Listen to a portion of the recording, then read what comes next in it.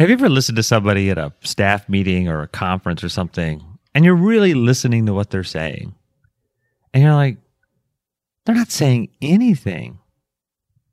Maybe you're thinking that right now as you're listening to this podcast.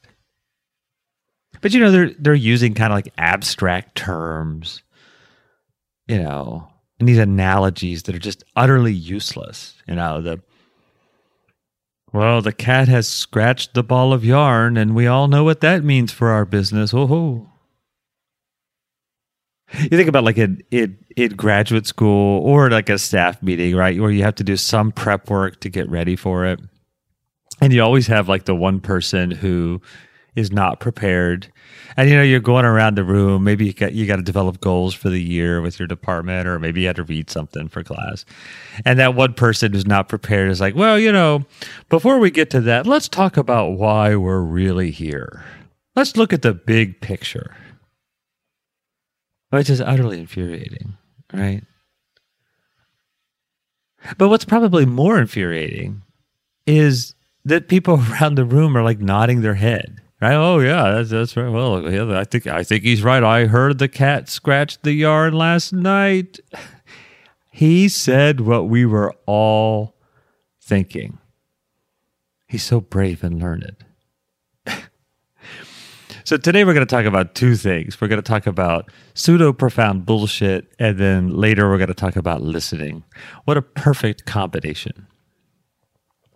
So pseudo-profound bullshit, getting into a little profanity.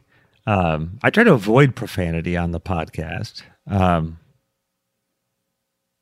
if you go to Barnes and Noble and you see some of the books that are out on the table, not the ones that are tucked up into the shelf like mine, but the ones that are out on the table, they all have like the F-bomb on them. Have you seen this? Or it's F with the 3 asterisks, right? We all know what it means. It doesn't mean flip. And so it makes me wonder, like, wait a minute. My book has no profanity, and it's on the shelf. These F-bombs are everywhere, and they're out here. People are buying this stuff. Maybe I should have called it Effing Numb. The Effing Numb podcast. People are like, oh, yeah, that'd be great. I think it would like It would inject an element of maybe testosterone, right? Like I would still be talking about the same quirky, nerdy things that I talk about, but people are like, man, I love that effing numb podcast. But I digress. All right, so pseudo-profound bullshit is basically what seems to be something that's impressive, some sort of statement that seems to be impressive, that's presented as true, right? And that it has real meaning to it, but there's really nothing to it. So I used the example of the cat scratching at the ball of yarn or whatever. Now, it seems kind of silly, and I'm presenting it in a silly way, and a meandering way too, I might add. But it has real implications when it comes to elements of how we are susceptible to fake news. And we've talked about, fake news a lot. And incidentally, that term is not like 5 or 6 years old, like people think it is. Fake news goes way back. It goes back like 100 years. That phrase has been around a long time. And as we've talked about before, if we're working under completely different sets of facts, to hell with agreement in society. I mean, we're not even going to be able to get to compromise. Now, we could talk about the fact that people aren't, like politicians aren't rewarded for a compromise. I'm not getting it. This isn't a political conversation. It's never a political conversation. But if we can get to a point where we're all critical, we look at our information with a critical eye, whether it's the, donkey in the staff meeting that just wants to ramble on. And sometimes they raise their hand to go first. Are you kidding me? Anyway, I'm off that. If we could be more critical with those types of things, or more critical with information that is relevant to really important things for ourselves or our families or whatever it might be, then we're going to be better off. Then maybe we'll get to this sense where we can, maybe compromise on some level, or at minimum, at least understand these issues a little bit better. There's a cool study. Gordon Pennycook and David Rand published this paper called "Who Falls for Fake News? The Roles of Bullshit Receptivity, Overclaiming, Familiarity, and Analytic Thinking." And it came out in the journal Personality.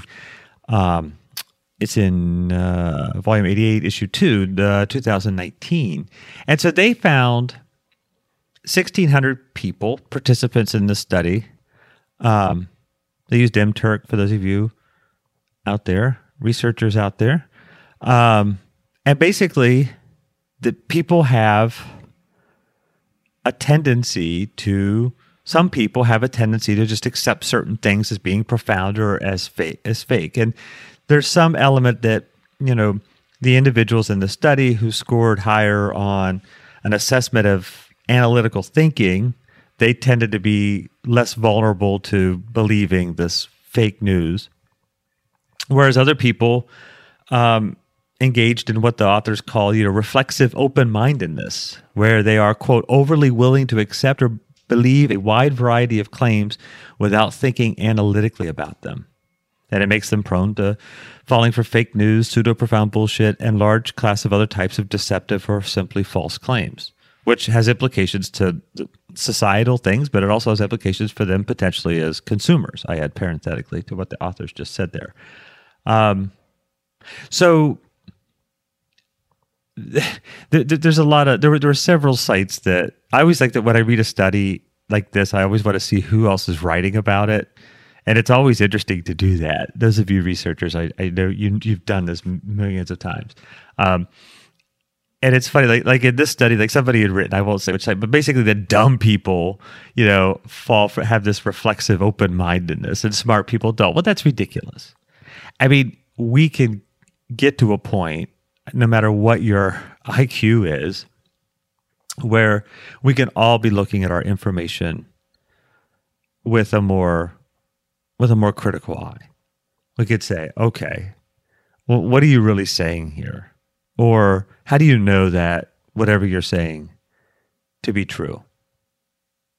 And if we can get to that point, we're going to be better off. We're going to be better off as consumers. We're going to be better off as clients. Why? Okay, you just told me all these data about, mortality and earnings and whatever. How do you know that to be true? How does that involve me? Asking those types of questions. There are, almost a soapbox moment. There are a million different ways where we need to be more tolerant, right? We just do. We're struggling with that for lots of different reasons. But I think one area that we need to be less tolerant is with our information. And we need to be more critical. And we need to obviously thinking about a balanced diet of where our sources are, but even the sources that we go with all of the time, we need to be critically listening to those things and say, wait a minute, what exactly is it that you're saying? Why the hell does it matter where's that cat you're talking about scratching the yarn? What cat? I'm allergic to cats anyway. What are you talking about? How do you know this? Or if it's cable news, or if you pick up a tabloid at the newspaper. Unbelievable. They still have those, by the way. I saw that at a grocery store not too long ago here in the city. They have tabloids. People buy paper tabloids.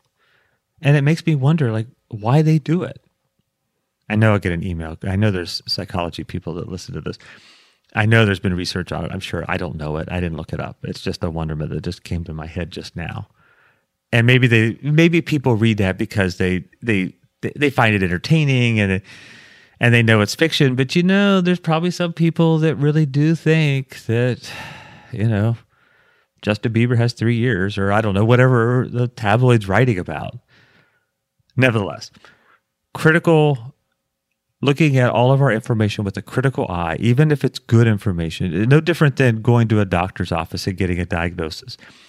If somebody said to you as a patient, and you had good health care, and I hope you do, said, you don't have this terrible disease. Would you follow up? Or would you say, that's what I wanted to hear, I'm moving on? You might get a second opinion because the stakes are that high.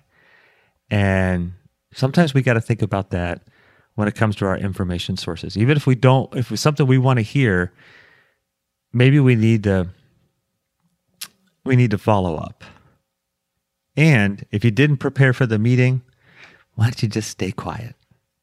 Back in a moment. The Numb Podcast is supported by WeLearn. We love learning. WeLearn is on a mission to help organizations build better humans through learning. It provides a full range of services to assist its partners in building world-class learning and a world-class workforce. WeLearn is also the recipient of 3 coveted bronze Brandon Hall Group Awards.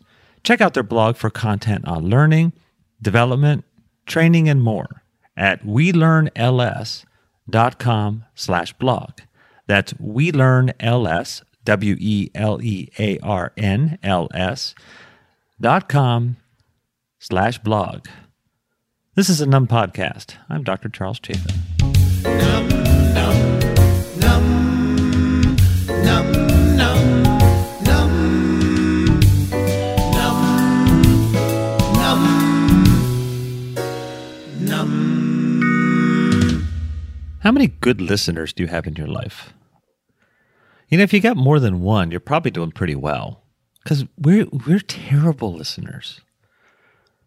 We're terrible listeners in the workplace. We're terrible listeners when it comes to our partners or friends. And, there's probably a lot of reasons for that. I think one of the primary reasons is we tend to take turns talking a lot. So when someone's saying something, we're thinking about what we're going to say while they're saying it. Meetings are like that, right? I mean, the boss is there. You want to look good, so you want to be locked and loaded. Okay, I think she's almost done. Hear words. And once those words end, then I'm going to chime in. It's like the Charlie Brown,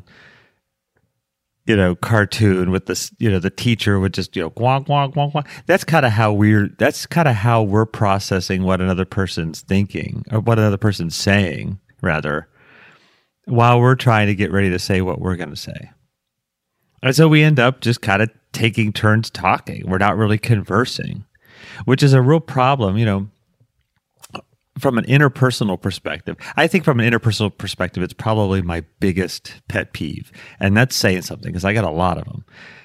But probably my biggest pet peeve is that a lot of people tend to be bad listeners and they just take turns talking with people, right? So you see somebody, you haven't seen in, I don't know, a couple of months maybe, and they say, "Hey, how you doing?" or whatever, and you say, man, my dog just died.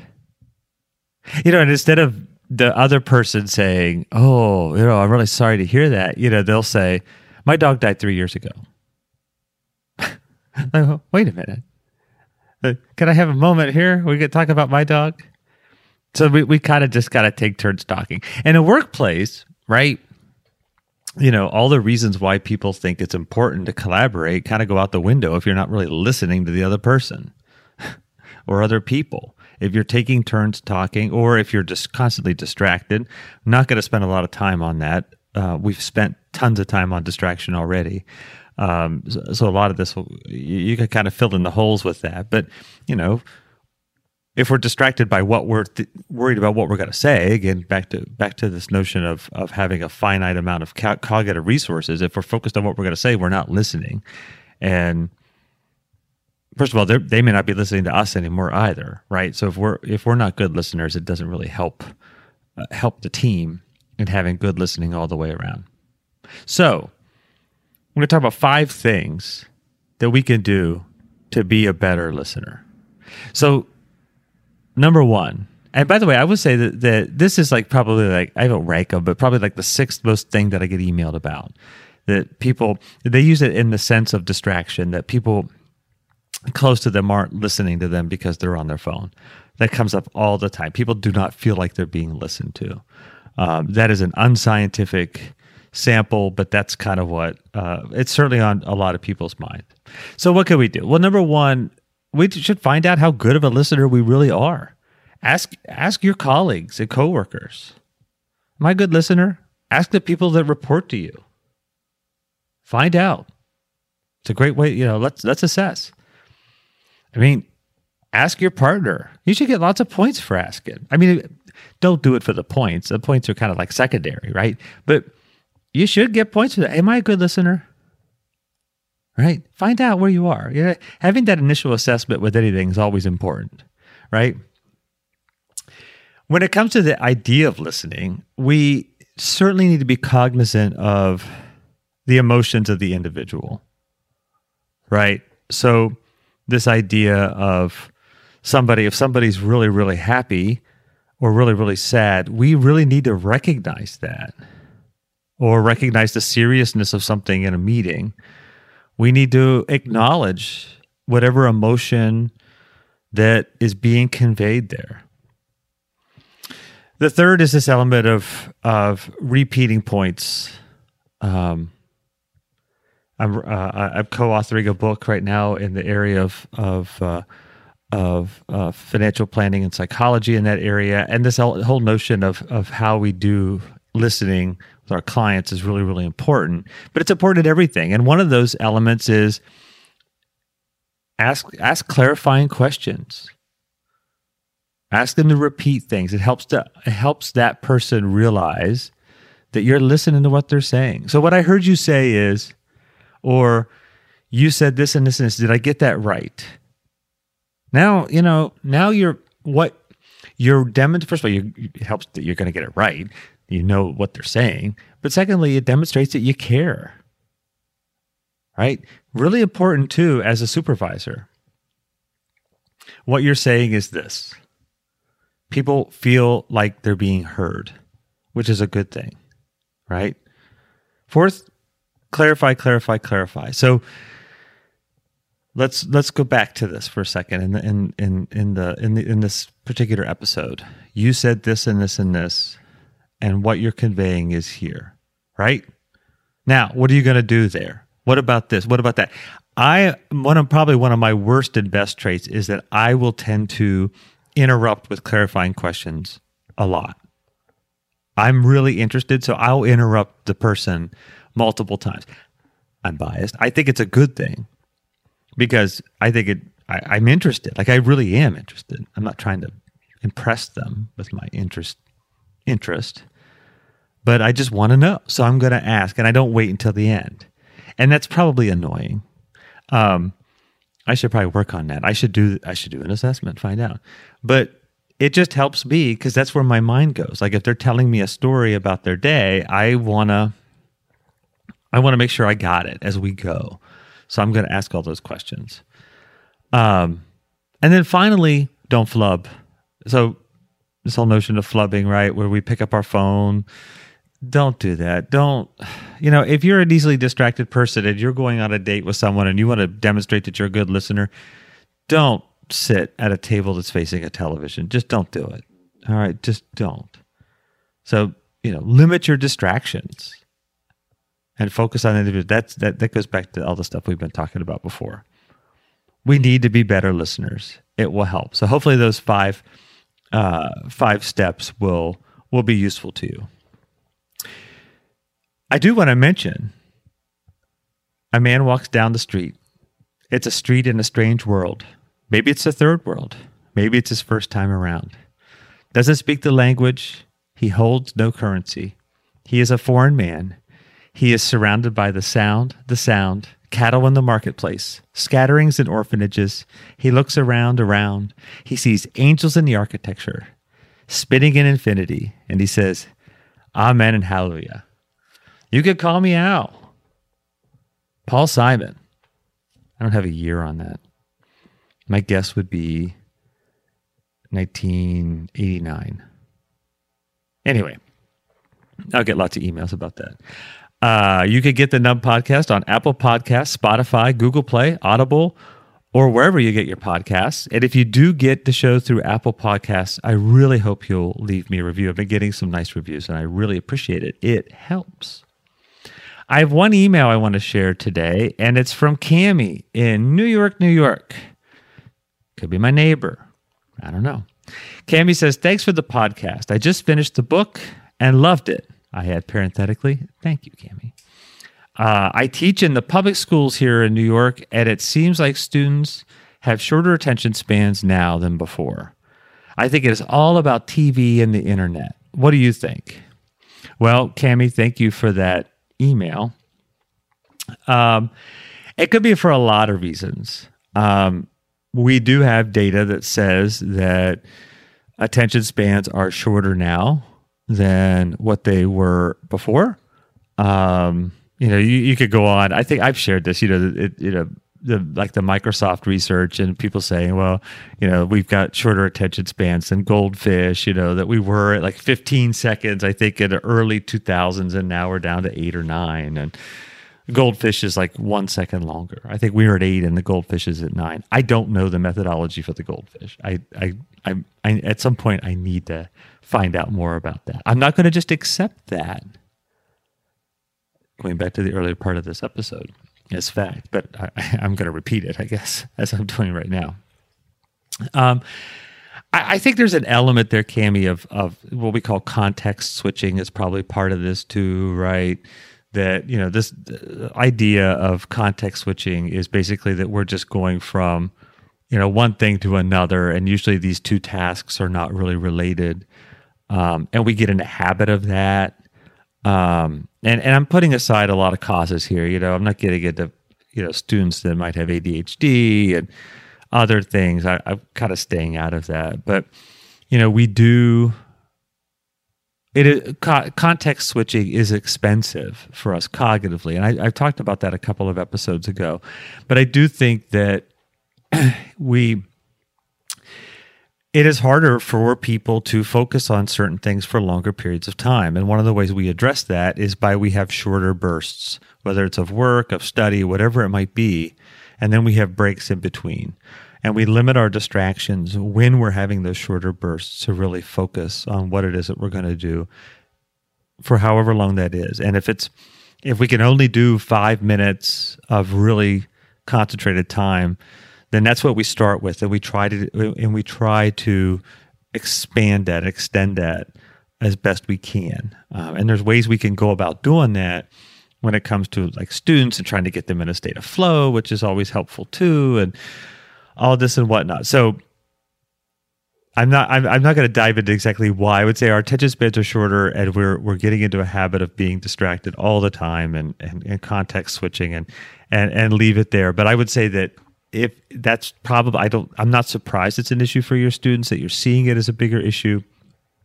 And I would find ways to just have shorter periods of real focus with your students, and try to work with that and limit distractions as you go. But thank you for that email.